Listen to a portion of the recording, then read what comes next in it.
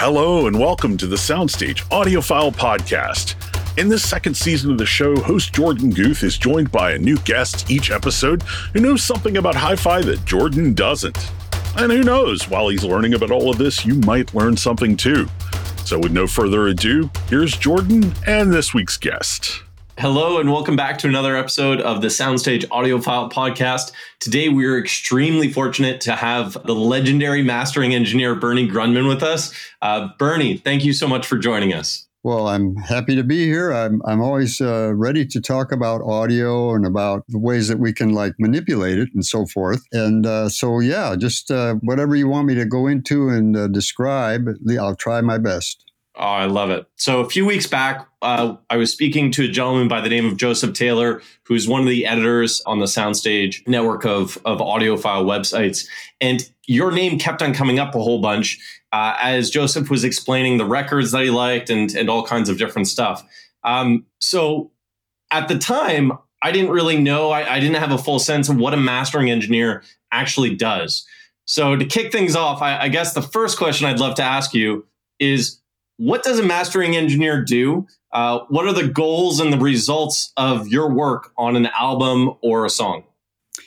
Well, mastering is, of course, the final stage. It's the last chance that you have to do any final adjustments and manipulations of the sound or whatever to try to get the best connection of the emotional effect of the music, which that is what music is anyway.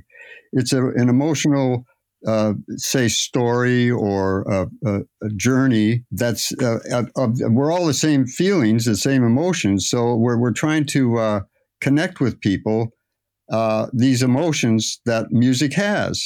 You know, music is that portrayal, the emotional experience of being a human being. And we're all the same. We all have the same emotions. And that's why you can't, I've gone through this whole stage of being when I was a teenager, I was a pretty big snob, you know, because when you're a teenager, you really know everything, don't you? Yeah, of course. So anyway, I was a bebop jazz person, and I was into audio I was there when it was really just starting high fidelity, before stereo even. I was there in the mid-'50s. And I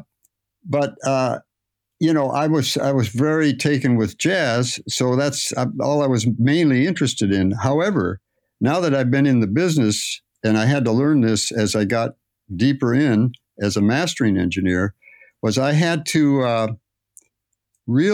began to realize that it's really all the same thing. Music is an expression, an emotional expression of a certain type of music, but it's still trying to access the listener with a certain message that's emotional.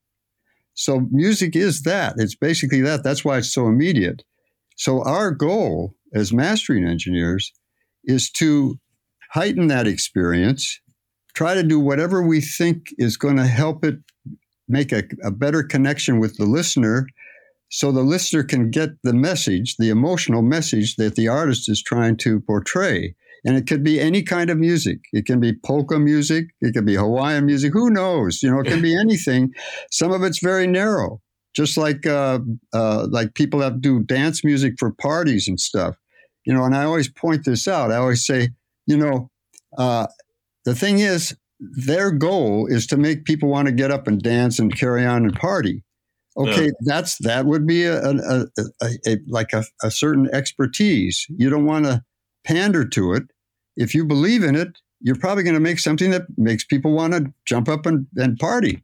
Yeah. Because I always use the example of you don't have a party and put on classical music. Not a fun party. It's a whole different thing then, because let's face it, I mean, it's much more involved. It takes you on a long emotional journey, but and it takes you through all kinds of experiences. But with the other stuff, like even elevator music, when I'm on an elevator, I want something that's relaxing, that hopefully the elevator isn't going to fall or something, all this kind of stuff. It's like it has a place. It all has a place. So I had to learn that. I had to realize that, hey, it all means something. It's all one person's portrayal of certain emotions or certain kind of atmospheres for the listener. And if I can make it connect better with the listener as a product when it finally comes out, I'm the go-between. I'm the last person that can maybe help it even be more effective. And sometimes I can do that. Sometimes I can't. Sometimes it's done so extremely well by the mixer that there's very little that I need to do. But the main thing that I'm pointing out here is that as a mastering engineer, because I don't know what's coming in the door, it can be any kind of music, but it's all done by some human being somewhere. So if I'm not prejudiced, I should be able to connect with it regardless of what kind of music it is. And that way I know if I'm doing anything beneficial to it when I start manipulating the sound. So I need to be in touch with it myself emotionally. So I can't be prejudiced. Yeah. Like I said, when I was a teenager, hey, bebop was it. Forget about pop music and all this stuff. Well, even though I realized that it had certain values and all of that, I just didn't spend a lot of time with it. So now, of course, after all these years, I've spent a lot of time with everything you can think of. That's why I have a nice advantage in that I've experienced so many different kinds of music and so much that I really have kind of a sensitivity to it. And that's mainly what I think needs to be developed. When I give seminars, I tell these young guys that are starting out, I said, look, you've got to spend time with all these different kinds of music, and you've got to be able to develop a sense of what a really good one of that kind of music sounds like. What a really effective one that really makes you want to sit up and listen. And then when somebody else comes in with a similar kind of music, you kind of need to know where it can be, how far it can go, how strong that connection can be made. And then you try to manipulate it to be as effective as some of those most effective ones of that kind of music. Now, sometimes the performances aren't as good, various things like that, but at least you have a goal. You have a place to go. You know how good it can be. So just like jazz too, like some of the best players, you'd like to at least develop the sound stage, develop this atmosphere and so forth, which is all part of getting people to get involved in the music, any kind of music. So you've got the mixer that's trying to do the same thing that I'm trying to do. I'm just trying to enhance it even more.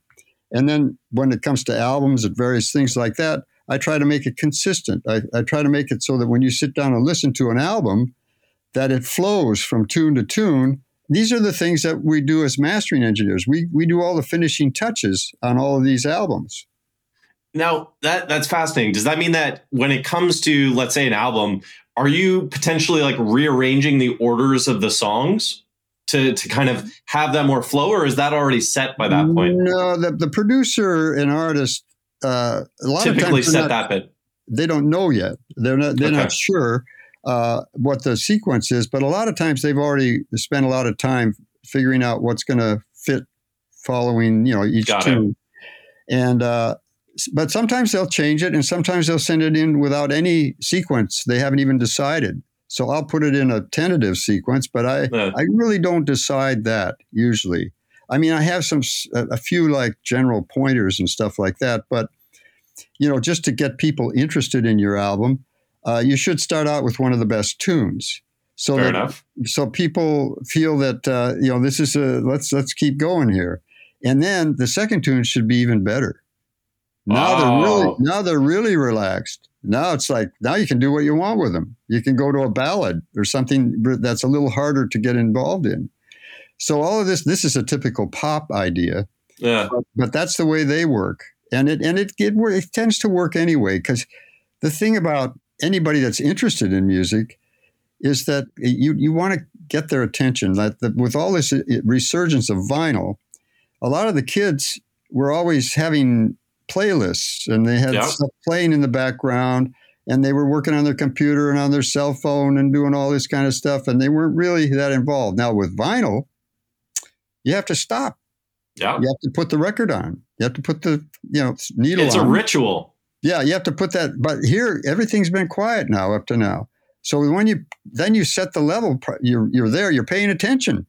Yeah. Now you set the level where you want to listen to it, and you might even pay attention and get more out of the music than you ever have before. So it has created that kind of effect. And I hear people talking about it all the time. Hey, kids are getting together and they're listening to records together. I said, wow, what a concept. I've seen that come and go and come back again. Yeah, right. Yeah, that's the way we used to live. So between and that, this kind of brings up all kinds of different questions. One, I can imagine that in the age of, like, you essentially now have the choice of mastering for digital productions and then for analog productions, I'm guessing, right? Does that change the things that you do to the song when you know it's going to be played back in an analog environment, in a record? Well, I know what I would like to do. Now, it depends on what the record company and what the producer and what they're willing to pay for also. Got it. Because, a lot of stuff that's destined for digital, like streaming and various things like that, is handled in a little different way. It's more commercialized in a funny way. In other words, it has to kind of like fit in a playlist. You don't want to be too low in level and things like that. You want to have a pretty high average level so that it kind of flows from one other person's tune to another person's and then yours. And then, so it's like everything's like different artists and stuff in a row. So it's kind of hard to know even what's going to happen. But most people are concerned about it being noticed. So when they put on something next to other artists' recordings, they don't want it to sound inferior, or what they think is inferior, which would be a lower level. Now, it would probably be better quality, lower level, but are you going to be able to get people to turn their volume up for that one and then turn it back down for somebody else? And so there's always been this thing about, in the pop market, in the commercial end of it, is loud. Everybody wants these loud recordings, which of course is going to make the sound inferior, the quality of the sound. There's no way you can get away from it because you have to use all kinds of electronic devices to make things have a high average level. So you're compressing it, you're manipulating it especially in the digital age, because digital, one of the problems of digital is that anything you put into that circuit that's digital, that's going to take that, if it's a digital signal, which a lot of it is nowadays, if you start using something to make it louder or whatever works on level, like EQ, compression, you're going to degrade the sound on everything. Interesting. Everything on that recording is now going to have something that doesn't belong there. But it's going to be, it's a coloration of the sound. So think of it this way. It's like a photograph, like you got reds and greens and blues. Yep. But after you put it through all of this stuff, it's got a little yellow tint on everything. Yeah. They're still there, but they're not as detailed and separated and so forth. It's kind of a little smearier now. Well, if you really listen to some of these digital things, everything has this disease on it. And so it's not pure and natural the way a lot of these, I'm not even saying that it's a problem of digital. It's only a problem of digital when you manipulate digital. When you go too far. No, when you go in anything you do. Yeah. Anything you do to digital after it's recorded, it can be really good as a multi-channel device or something like that with different channels, and you've done all your recording. Now you're going to mix it. Now, that's where the problem is. Now, if each one of those tracks on there, you can't change it without losing quality. If you want the vocal up a dB, boom, you're already going to hear a difference in quality. It's not going to sound as good because it's not the same ones and zeros anymore. Yeah. So that's one of that's why the best recordings still are the ones that they record because they pretty much have to nowadays use a multi-channel digital machine, but they mix it on an analog board because you can. They go back. They go back through an analog board because you can manipulate the sound there without it changing. I had no idea. Oh, yeah. The best recordings are that way. Huh. So, but it still goes back into digital after that. Of course. Yeah. You go back into your main computer, your final computer, and now it's been manipulated though, but it's usually primarily selective then. If you are going to have to degrade it somewhat, you can do it to just one channel.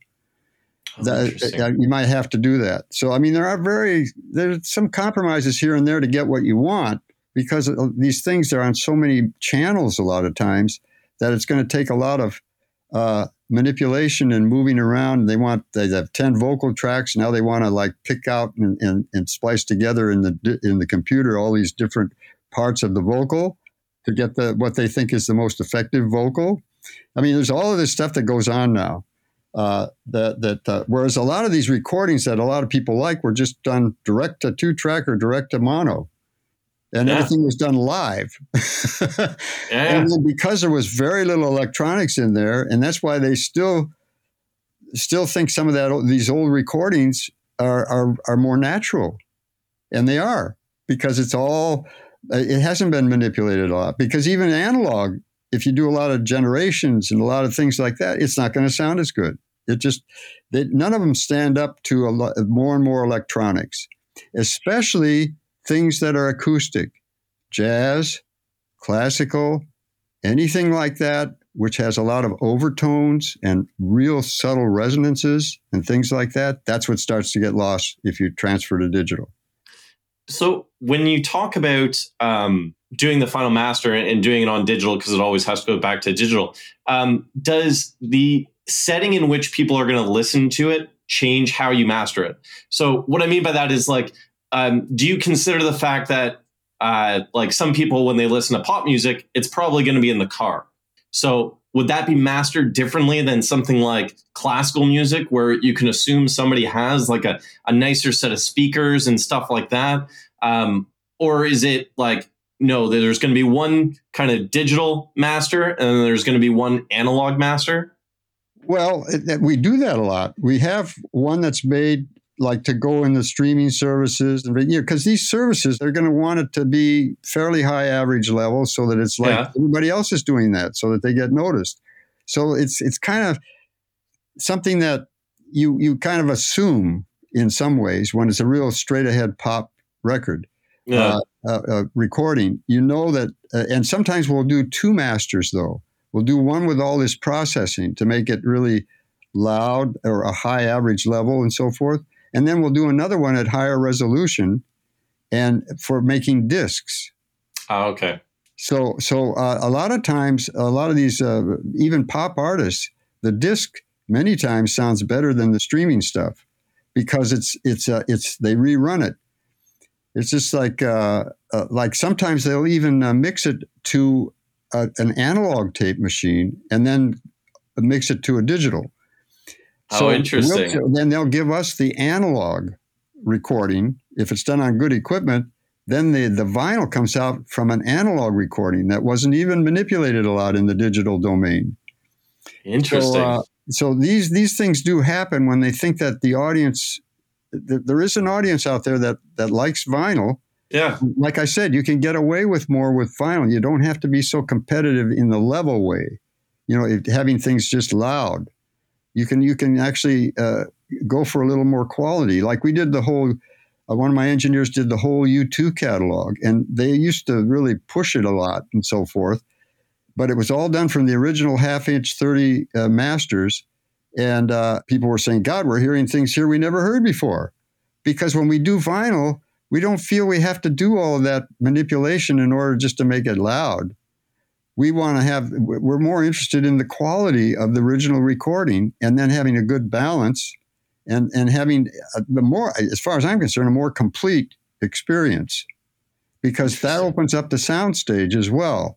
And what you really are trying to do for a good recording, and the best engineers can achieve this, is you want to transport people that are listening to it into an environment that's like not where you are, but it's going to take you into a place where you're more intimate with that music.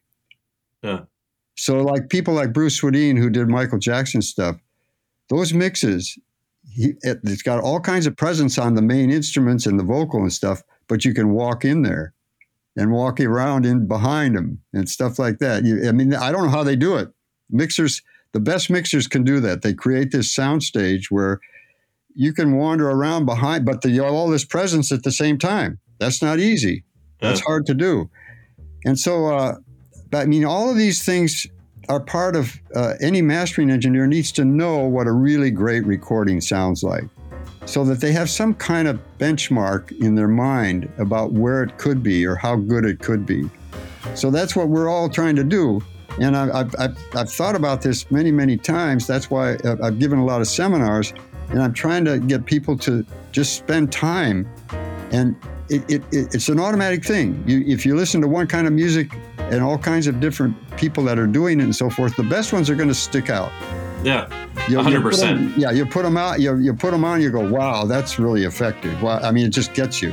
And so now this next guy that comes in, let me see if I can get that out of his. If it isn't there. Well, that's part of it. You have to train yourself to know, you need to know what's really good of this kind of music. What can be achieved. If you don't know the music, then you have to start really opening up yourself emotionally as best you can to it and try to see what's going to actually affect you the most in how you adjust the sound stage and how you adjust the frequency response and the balances and so forth, and what's important to this kind of music. Whereas in hip hop, you want a really punchy kick drum and things like that. The rhythm thing is very important. There are various things like that. But you don't want to go too far because then it'll cover everything else up. So that's awesome. With that, I think it's a good time to take a quick little break. And then I have a couple questions on mastering or remastering different stuff when we're back. Okay, very good.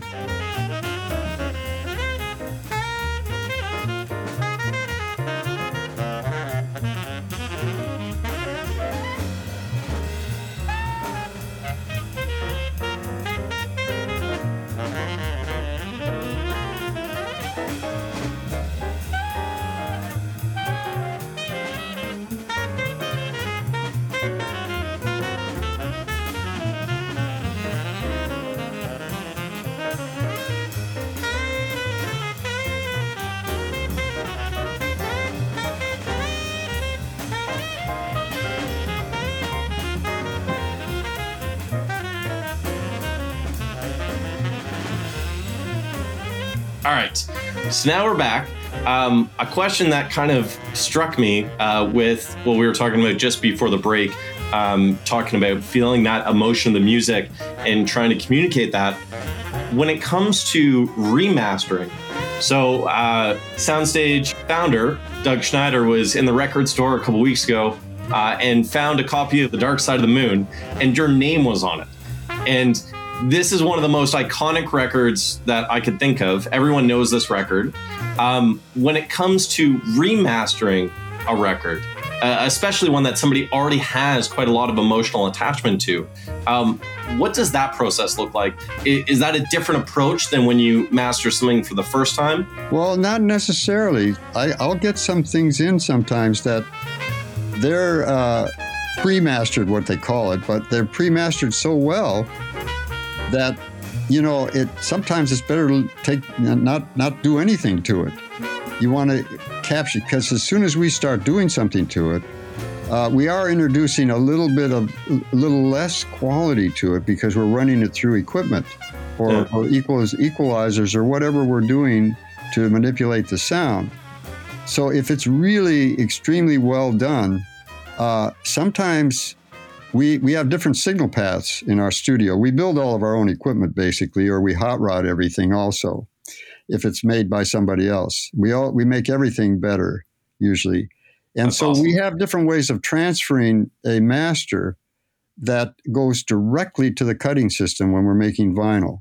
It doesn't go through anything. It comes right out of the computer, if it's a digital, or right out of the tape machine it can, and we can go directly to the cutting system without any electronics in between, and we can capture everything that's there without changing it, except for, you are going down another generation just by making a vinyl. but our goal usually is to maintain the quality of the recording, whatever it is. And if we really feel though that we're going to get more by sending it through some equalization or whatever and manipulating it a little bit, then what we're losing, because anytime you do things like this and adjust the sound, you do lose a little bit of quality. Now, like I said, we build all of our own equipment. So our equipment, it's almost, even if we send it through our equalization system and all that stuff, we built it in such a way that only the frequencies we use are the ones that are in the circuit to manipulate. Oh yeah, it's very elaborate. So we're always trying, our main goal here is quality, is that we don't want to degrade the quality any more than we have to. We want to, in other words, we want to gain more than we're going to lose, because there's always a slight loss of quality, but sometimes that's okay because what you're gaining is greater than that, than the loss. So, and this is true no matter where you are in this industry. And the main goal is that we would like to be able to mass produce to the public what we're hearing before we send it to the factory and so forth. Yeah. And even the vinyl does not sound as good as the lacquer that we cut. The lacquer, if you compare the lacquer that we cut to the signal that we're sending it with just a good playback system that's right on the cutting system that we calibrate with, if we A/B it, it's almost impossible to hear the difference. But when you get the vinyl out of the factory, after it's gone through all those stages of plating and so forth, now you can tell the difference. But some plants are better than other plants. So that's another whole other area that we don't want to get into. But I mean, some are way better than others. Some of them almost sound like the lacquer. But that's and even those plants have bad days. Yeah. Joseph was telling me that as they press records, as they press vinyl, the longer a press is used, potentially you're getting a slightly different quality of recording. So well, see, the fact is, vinyl is a fairly hard material, really, and the stampers are all made out of nickel, which is a hard metal, but they wear out. Yeah, because this is a mechanical operation, and vinyl, like I said, is going to wear it out after a while, after about 1,000 pressings or something like that. So the way they plate all this stuff and get it in the factory is they make multiple stampers. And actually between one stamper and another one, they might sound a little different, and who knows why, I mean, the plating bath, or who knows what's causing it. I'm not in the manufacturing bit. Yeah. All I know is that what we get out of the factories, and we can compare it to what we sent them, and we will know whether they did a good job or not, or we have a pretty good idea of what it should be or how good it could be. Yeah. But then again, we're not necessarily the final word, because a lot of people just want to get it out there. Yeah. So, but we are concerned about quality, and we like to hear how it did come out of the factory to see how much was lost. Because and then you have to determine that. Was too much lost? Should we reject this? Should we do it all over again? So it's really a moving target, this kind of thing. So when you're looking at making these recordings, one of the other kind of big quality jumps that we've had over the last couple generations is we no longer listen to music on the radio quite as much. Now, a lot of people have streaming services. They have the ability to kind of access almost all music ever recorded practically from their phones. Does not mastering for the radio change kind of how you master? Was it a different time when you were mastering for the radio? Well, it's similar, though, with pop music. It definitely is similar because everybody wants a high average level. They want to really have it in a way so that if you're not paying full attention to it, you still get most of what's there, that it's at a high average level. And so way back when we were doing singles and various things, even in vinyl, everybody wanted fairly loud records. And if the cartridges got better, they'd want it even louder. They'd get it just before distortion, and then they would say, that's it. Okay. But I think even with streaming, they do want a fairly high average level. However, things are changing a little in the streaming because, I don't even know which streaming services and the differences between them, but some of them are actually adjusting the level that they send out to the average level. Oh, so interesting. In other words, if you've slammed it really hard and have everything at a similar level, to really have it loud all the time, they'll take it down because it's a high average level. So they'll take it down. And the one that's got more dynamics is going to sound just as loud because it has the average level is lower. So they'll raise that.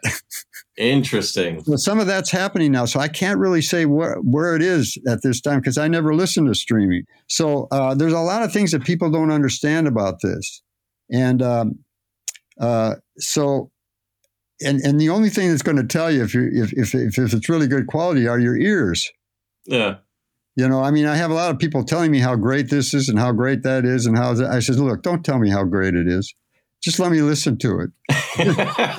and think about this. It's hard to explain this in some ways, but let me say it real simply, that the biggest thing that makes a difference in any audio system are the transducers. So any time you're changing mechanical to electrical or electrical back to mechanical, like a cartridge, a microphone, the cutting head itself is mechanical. Okay, you've got all of these things that are going to affect the sound, and those are the things that affect it more than the amplifier. The amplifier, you can make a perfectly ruler flat signal frequency response. You can't do that with a speaker or a microphone or anything. They're not perfect. Yeah. And no two speakers are alike, even the same model, same brand. I found that out last week. Yeah. Left and right. Yeah. Because they're mechanical. They have little deviations. Well, because of the way they're built. Too, they have all kinds of little resonances and things that aren't going to stay the same for every one that's made. So, and even the measurements of amplifiers, where it's intermodulation distortion and harmonic distortion, it's only done in a simple way. They have no way of telling you what it's going to do on complex information. Yeah. That's why I tell my seminar, I say, hey, the thing to do is listen through a piece of equipment that you're interested in, listen to some distortion and see how accurate it is on the output of it. Is it as good as what you sent it? I mean, how much have you lost? That's a real complex signal. Hard to pass through the amplifier. So that's a better way of telling. But really, when it comes down, it's your ears that are going to tell you how good something is. So for you, obviously you probably have studio monitors at work and you're really comfortable with that. When you're just listening to music for pure enjoyment, do you have a system set up at home, a listening room, or is it just more casual, like music is on throughout the home, or what is your personal relationship with music?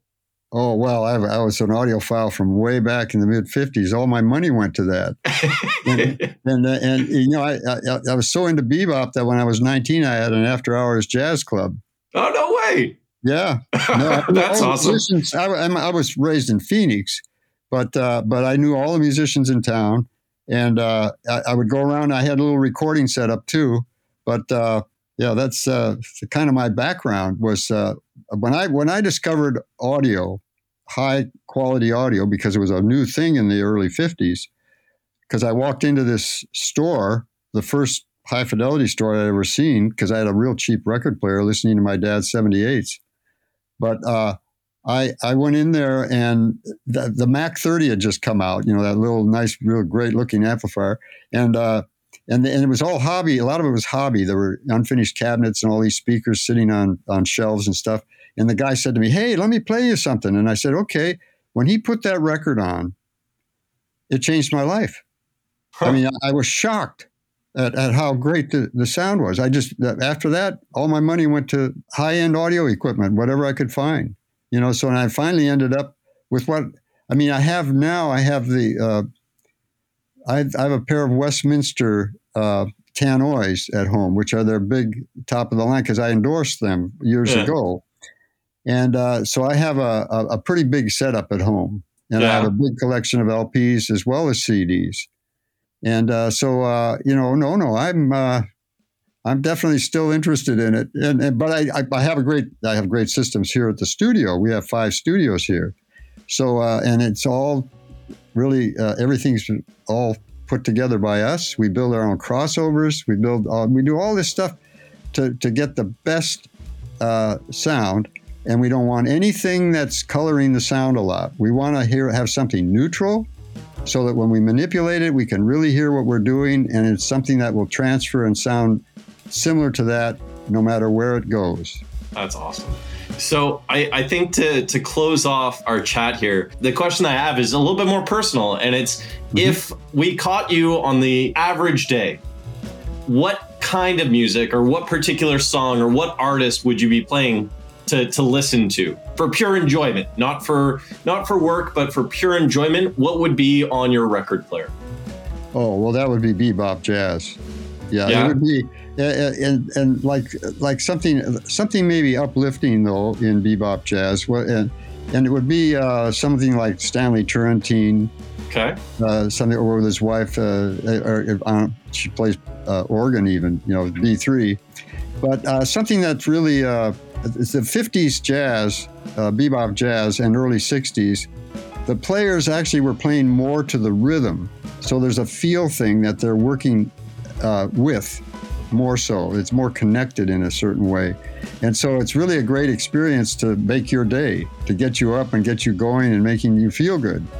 And plus, it's stimulating you intellectually, because any good bebop jazz takes you on one of those emotional journeys.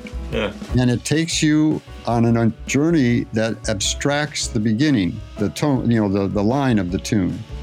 And it's all about improvising jazz. And so when it goes into the solo, a great player actually has you feeling that that tune is still in the background because it's playing to the chords, but they're taking you on a cohesive journey that's giving you an abstracted view of that tune. And you're getting to get more insight into that tune because of this solo that's taking you on this nice journey, emotional journey that's connected to that tune, but isn't playing the exact notes and in the same sequence. But it's showing you an expanded view and all kinds of different points of view of that same tune, if you're doing it properly. I'm going to have to start looking into some of this. I'm going to take your recommendations. I wrote down some names here, and I'll go check some out. Well, I don't think you'll be disappointed, but anything like that, like classical music or bebop jazz or some of the real advanced jazz things, a lot of people are afraid of it, but you've got to spend time with it. You've got to spend time, and finally it'll get through to you, and you'll realize what they're doing. Because you got to know the tune, too. You have to play this tune, and you have to know the tune. Then you have to know what they did to it, and how they made it even a bigger experience, and how they actually manipulated it in such a way that it really shows you a whole insight into that tune. And same way with classical music. You've got to pay attention, and you've got to get involved in it. And I'll give you one pointer on one of the most important pieces of classical music of the 20th century, and all musicologists feel this way about it. It's either Stravinsky's Rite of Spring or Bartók's Concerto for Orchestra. Now, my choice is Bartók's Concerto for Orchestra. Talk about a journey. Unbelievable. And you have to get Fritz Reiner and the Chicago Symphony on RCA. It's an old recording. He does it the best. He takes you on a ride you will not forget. If you finally get deep into it and follow it and let it take you, you're going to have an experience you never thought you'd have. Oh, that's awesome. That's how great music can be. Well, so now I have my homework. Hopefully this means that in a few months I can reconvene and we can chat and I can tell you all about the experience. Yeah, do it. No, I'm telling you, you won't regret it. Bernie, thank you so much for joining us. It's been an absolute pleasure, and wishing you all the best, and take care, everyone. Yeah, it was fun.